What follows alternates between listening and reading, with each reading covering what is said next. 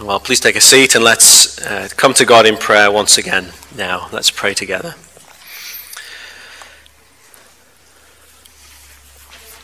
Father, we've just sung that your statutes, Lord, are wonderful. And we pray that as we come before your law this morning, that you would help us to see how good it is and help us to use the law in the right way. Help us to respond to it rightly. Help us to do so in repentance and faith, trusting in Jesus for our salvation, and then by the strength of the Spirit, living in obedience to all that you've commanded us. Father, we pray for your help in these things now. Help us to obey you from the heart. And in Jesus' name we pray. Amen. Well, if I can ask you please to take your Bible and open it to the book of 1 Timothy and chapter 1, those verses we read earlier on. A couple of weeks ago, we kicked off this new sermon series looking at this wonderful letter, and we looked just at the first 7 verses, which really show to us the context in which this letter was written and sent. There's Timothy, young Timothy. He's the minister of the church in the cosmopolitan city of Ephesus. He's been sent there by the Apostle Paul because the church in Ephesus is going through a difficult trial. Some teachers have got into the church in Ephesus and they are seeking to drag people away from the true gospel.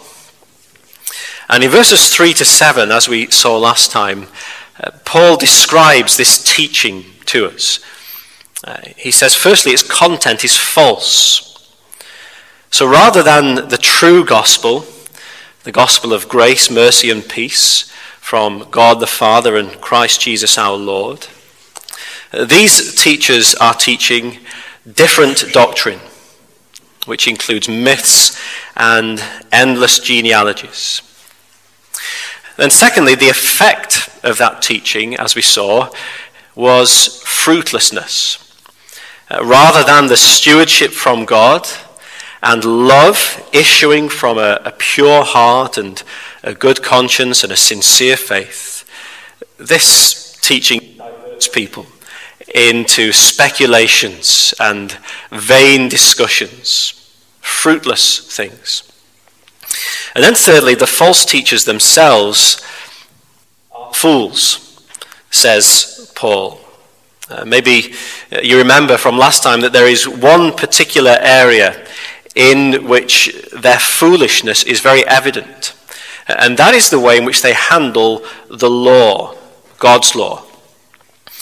So Paul says they desire to be teachers of the law without understanding either what they're saying or the things about which they make confident assertions.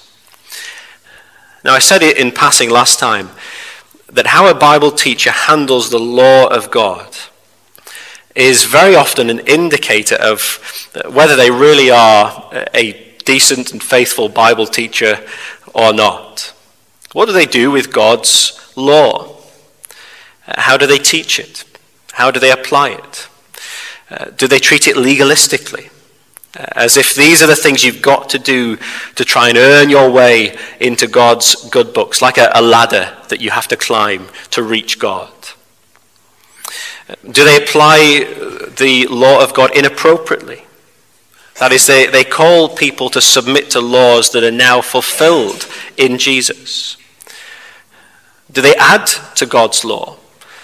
Do they put extra made-up rules on top of God's law, rules that are actually found absolutely nowhere in Scripture, and therefore they're like a latter-day Pharisee?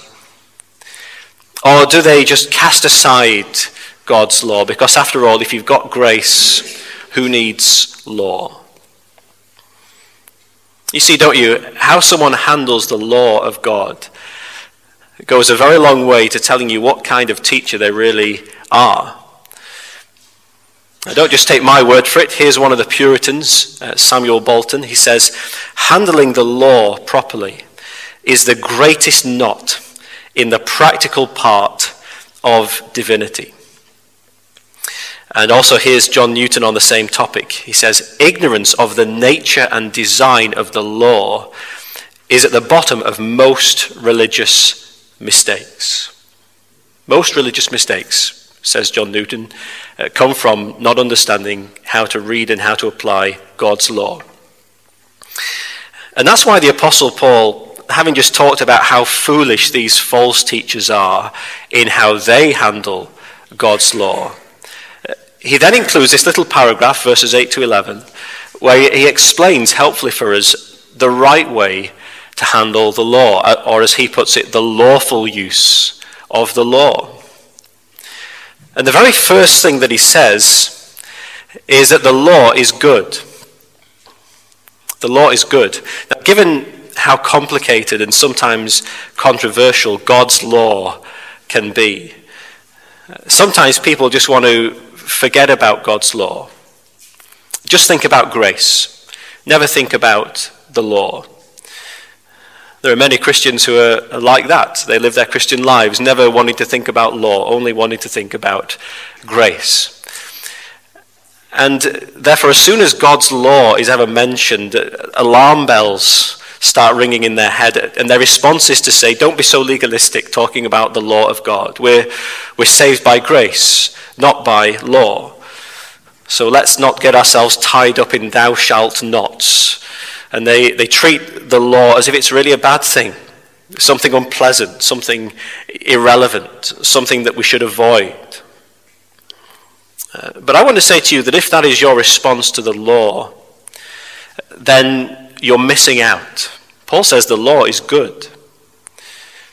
In Romans 7, he goes further than that. He says the law is holy, and the commandment is holy and righteous and good. And think about what the psalmist says of God's law in Psalm 19, words we've thought about already in our service. The law of the Lord is perfect, reviving the soul. The testimony of the Lord is sure, making wise the simple. The precepts of the Lord are right, rejoicing the heart. The commandment of the Lord is pure, enlightening the eyes. The fear of the Lord is clean, enduring forever. The rules of the Lord are true and righteous altogether. More to be desired are they than gold, even much fine gold, sweeter also than honey, and drippings of the honeycomb. Moreover, by them is your servant warned, and in keeping them there is great reward. That's the first thing to remember this morning. Simply, the law is good. And then there's this caveat, isn't there, at the end of verse 8. If one uses it lawfully. And so Paul is saying, if you use the law unlawfully, you can do enormous damage with it, just like those false teachers in Ephesus were doing. The law is good, but you have to use the law in the right way for it to be good for you. So here's the key question this morning. How do you use the law lawfully? God's commands, summarized in the Ten Commandments, his moral law. How do we use that law lawfully? And there are basically three different uses of God's moral law. I remember when I was studying, one of the professors, I don't remember who it was now, but one of the professors who was teaching us gave us three little words. And he said, these three words will sum up for you the three different uses of God's moral law. And all these years later, I've never forgotten those three words. And I find them extremely helpful in terms of understanding how to use the law of God lawfully. So I want to speak about these three words this morning. They are as follows: curb, mirror, and guide. Curb, mirror, and guide. And as we're going to see, all three of those uses of the law are in Paul's mind as he writes these verses. So here's the first of those three words: the law as a curb. You know what a curb is for. When you're driving along in your car, there will often be a curb on either side of the road. And the curb is there to keep you generally on the right track. Now, of course, the curb doesn't transform you into being a brilliant driver. You may be a brilliant driver or you may not be. But that's not what the curb does. The curb does just enough to keep you pretty much on the right track. And so if you're driving along and your wheel hits against the curb, you get this uncomfortable jolt. You realize that you need to readjust quickly. You need to get back on track. Or to use a similar kind of picture, imagine that you're going 10-pin bowling. And you'll know that there is a gutter on each side of the lane. And if you don't bowl straight, then sooner or later that ball is going to end up in the gutter. But you know that you can ask for the barriers to be put up to prevent the ball going into the gutter. And the barriers act as a curb. They don't transform you into being a brilliant bowler. You may be a brilliant bowler or you may not be. But that's not what the barriers do. They keep the ball pretty much on the right track. And this, you see, is the first use of God's law, the law as a curb. We sometimes call it the civil use of God's law. That God's law stands there as a warning and a restraint against evil behavior. When a society shapes their civil laws around the standards of God's law, it then acts as a curb. Society is kept pretty much on track because the right curbs are firmly in place. And when people in that society act in a deviant way, they hit up against the curb of the law and they get a sudden uncomfortable jolt. And hopefully that will be enough for them to realize they need to readjust how they're living. They need to get back on track.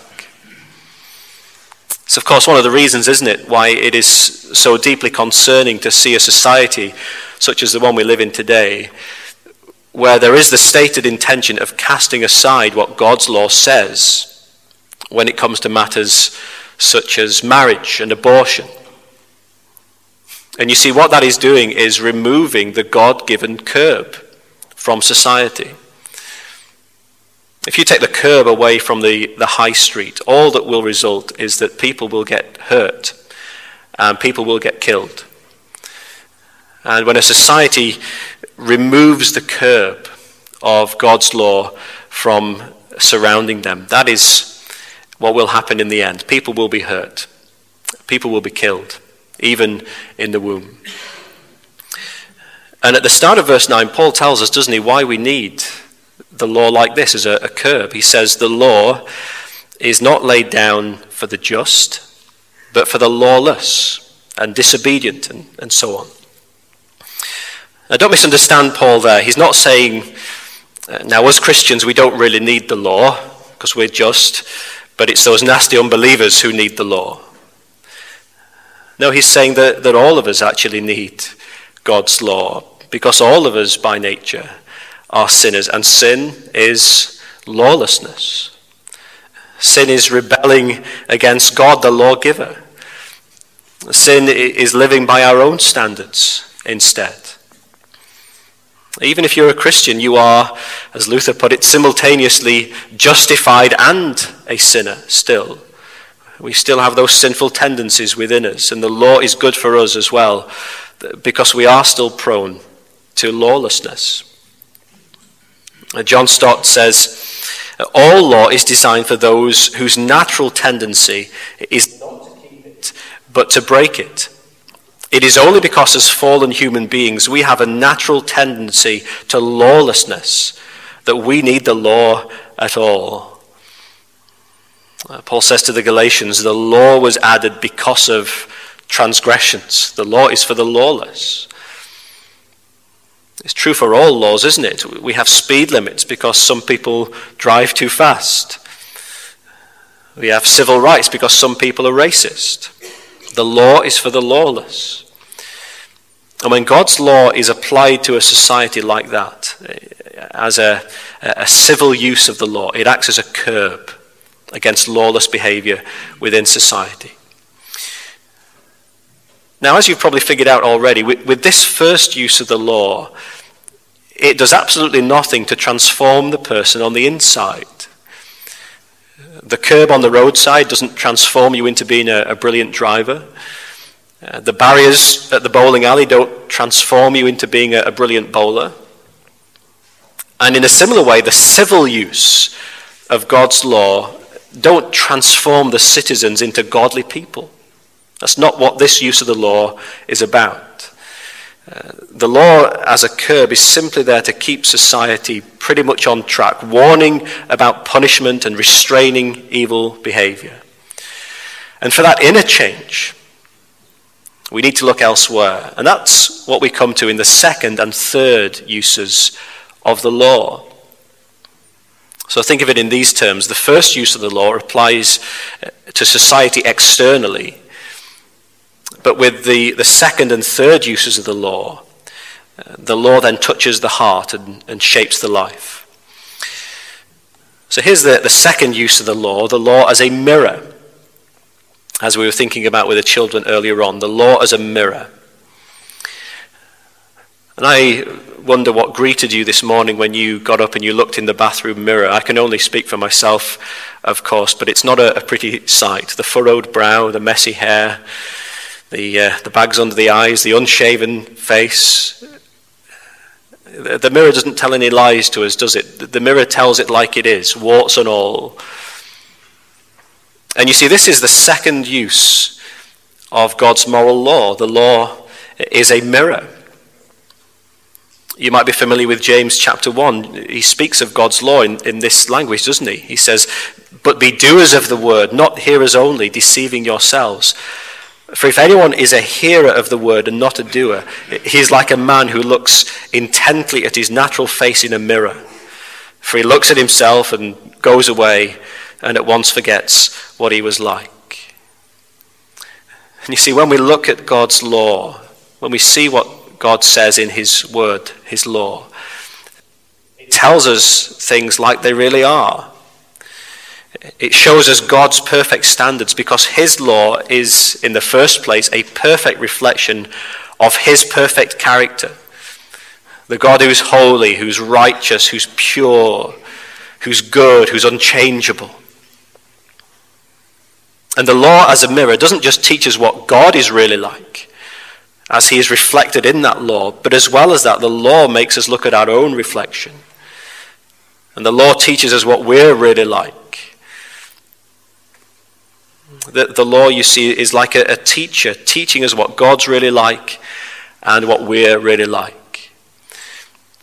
And you know, if we stay away from looking into God's law too closely, if we stay away from reading God's word too much and just don't think about his standards, then very soon we can start to kid ourselves into thinking that we're pretty decent people, especially if we only compare ourselves to the worst kinds of people out in the world.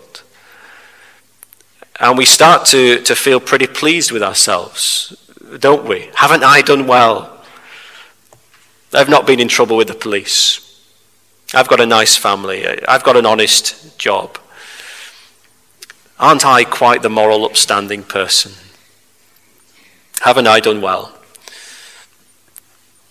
And then you look into the mirror of God's law, his perfect standards, and it teaches you, doesn't it, the vast difference between what God is really like in his moral perfection and what you're really like and what I'm really like in our sinfulness.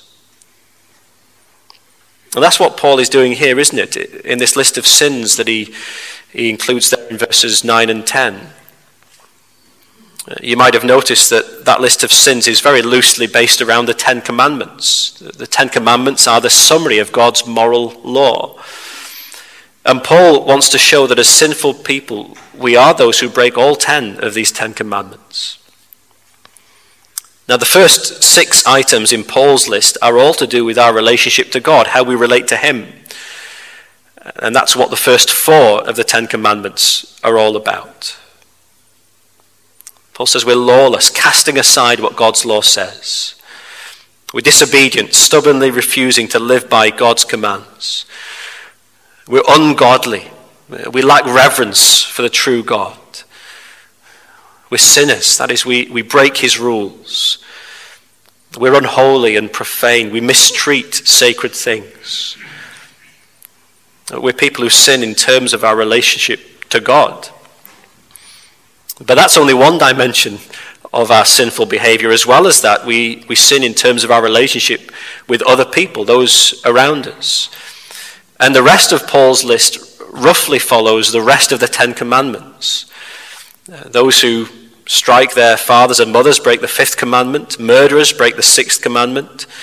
The sexually immoral and men who practice homosexuality, that breaks the seventh commandment. Enslavers, that means those who kidnap people, steal people, and force them into slavery, break the eighth commandment. Liars and perjurers break the ninth commandment. This is what the law of God in its second use as a mirror does. It shows us what we're really like, warts and all. It tells it like it is. We are lawbreakers by nature. We've broken every commandment. We might not have broken every commandment to the same extent, but we've broken every commandment. We've sinned in our relationship to God and in our relationship to other people.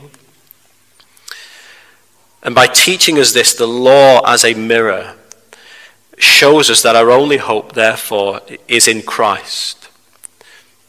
Luther says this: the law of God is a mighty hammer to crush the self-righteousness of human beings, for it shows them their sin, so that by the recognition of sin they may be humbled, frightened, and worn down, and so may long for grace and long for Christ.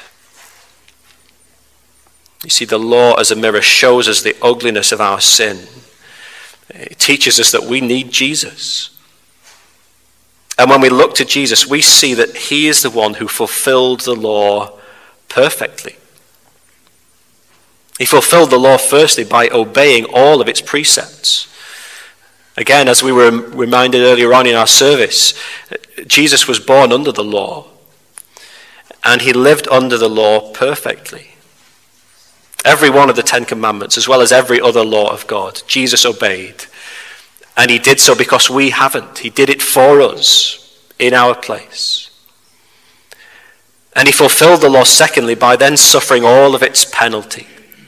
He went to the cross. He took upon himself the condemnation of God's law for our breaking of it. And when a person trusts in Jesus, all of this is given to them. They're forgiven of being a lawbreaker because Jesus suffered the law's penalty in their place. And not only that, but also they are accepted by God, even as one who has kept the law perfectly, because Jesus obeyed the law's precepts in their place.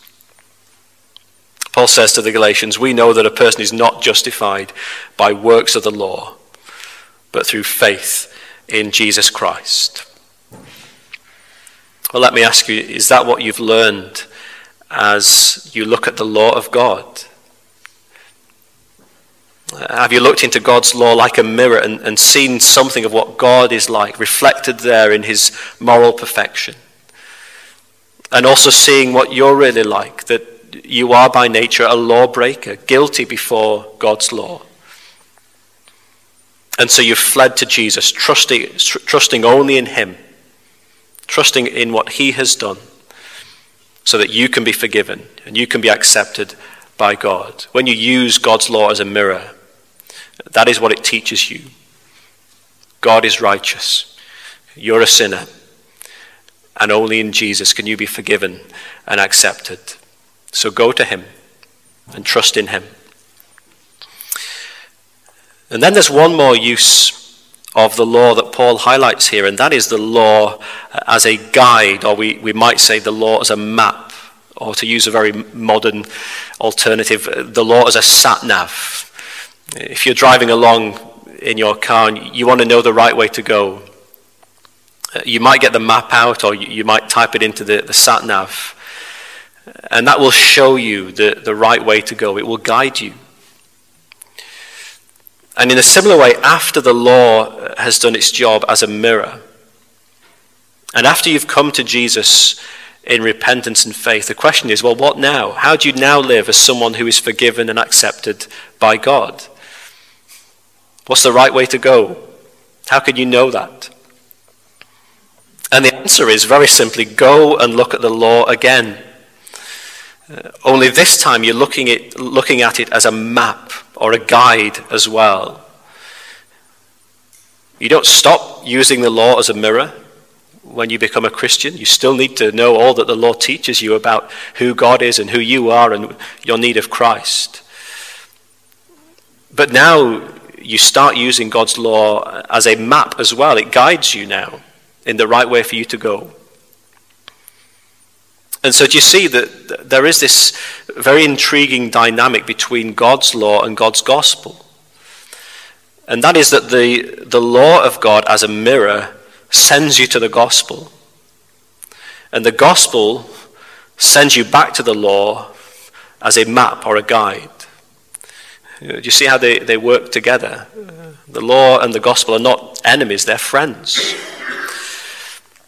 This is how Ralph Erskine, he was an 18th century Scottish preacher, described in very poetic terms this dynamic between the law and the gospel. He says, when once the fiery law of God has chased me to the gospel road, that's the second use, as a mirror, then back unto the holy law, most kindly gospel grace will draw. There's the third use, as a map, a guide. And again, in the words of Samuel Bolton, one of the Puritans, the law sends us to the gospel that we may be justified. And the gospel sends us to the law again to inquire what is our duty in being justified. And I want you to see how this relationship between the law of God and the gospel of God is worked out by Paul here. Notice that in verses 8, 9, and 10, he's been talking all about the law. And then in verse 11, seamlessly, he starts talking about the gospel. And notice the connection between the two. He says all these standards of the law that he's mentioned are in accordance with the gospel. In accordance with the gospel. Do you see he's saying what God's law commands of us is exactly what God's gospel requires of us in terms of how we live as Christians. And of course we should add, it is only in the power of the Holy Spirit that we're able to live now in obedience to God's law. If we try and obey God's law in our own strength, we'll never get anywhere. The law just becomes an impossible burden that crushes us.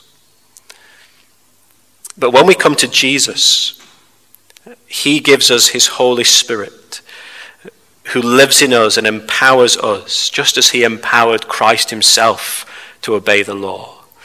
And what the Spirit did in Christ, he then gets to work doing in us as well. He gives us that same strength and those new desires to live in new obedience before God. Paul says to the Romans, God, the law, weakened by the flesh, could not do. By sending his own Son in the likeness of sinful flesh and for sin, he condemned sin in the flesh in order that the righteous requirement of the law might be fulfilled in us, who walk not according to the flesh, but according to the Spirit. And so with hearts indwelt by the Spirit of Christ himself, with hearts overflowing with gratitude for what Jesus has done for us, it now becomes a delight for us to live our lives pleasing God, obeying his law, looking to that law as the guide for how we live. This, you see, is the lawful use of the law. It is a curb which restrains our sinful behavior. It is a mirror that shows us our need of Christ and drives us to him. And it's a map which then guides us in new obedience before God. The law's good, isn't it? Let's pray together.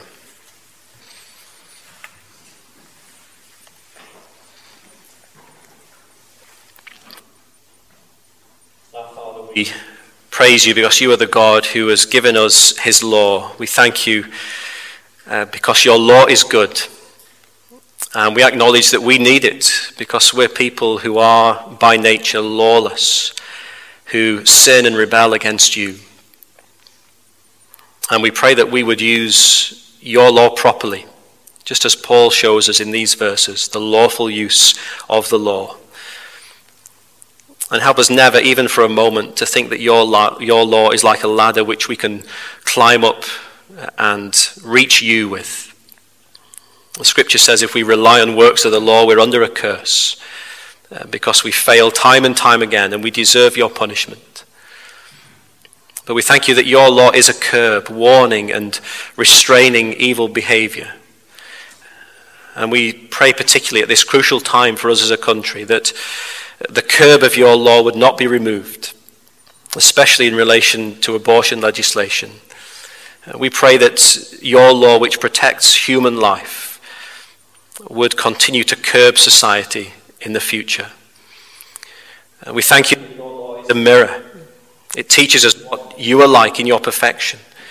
It teaches us what we're like in our sinfulness. And help us to learn what the law teaches us and therefore to trust in Jesus, who obeyed the law's precept and suffered the law's penalty so that we can be forgiven, we can be accepted. And then as those who are forgiven and accepted, help us to keep looking to your good law as our guide to show us the right way to go in living a life that is pleasing to you. And we thank you for the Holy Spirit, the Spirit of Christ, who gives us both the desire and the ability to do this. Lead us in your paths, we pray. And we ask it all in Jesus' name. Amen.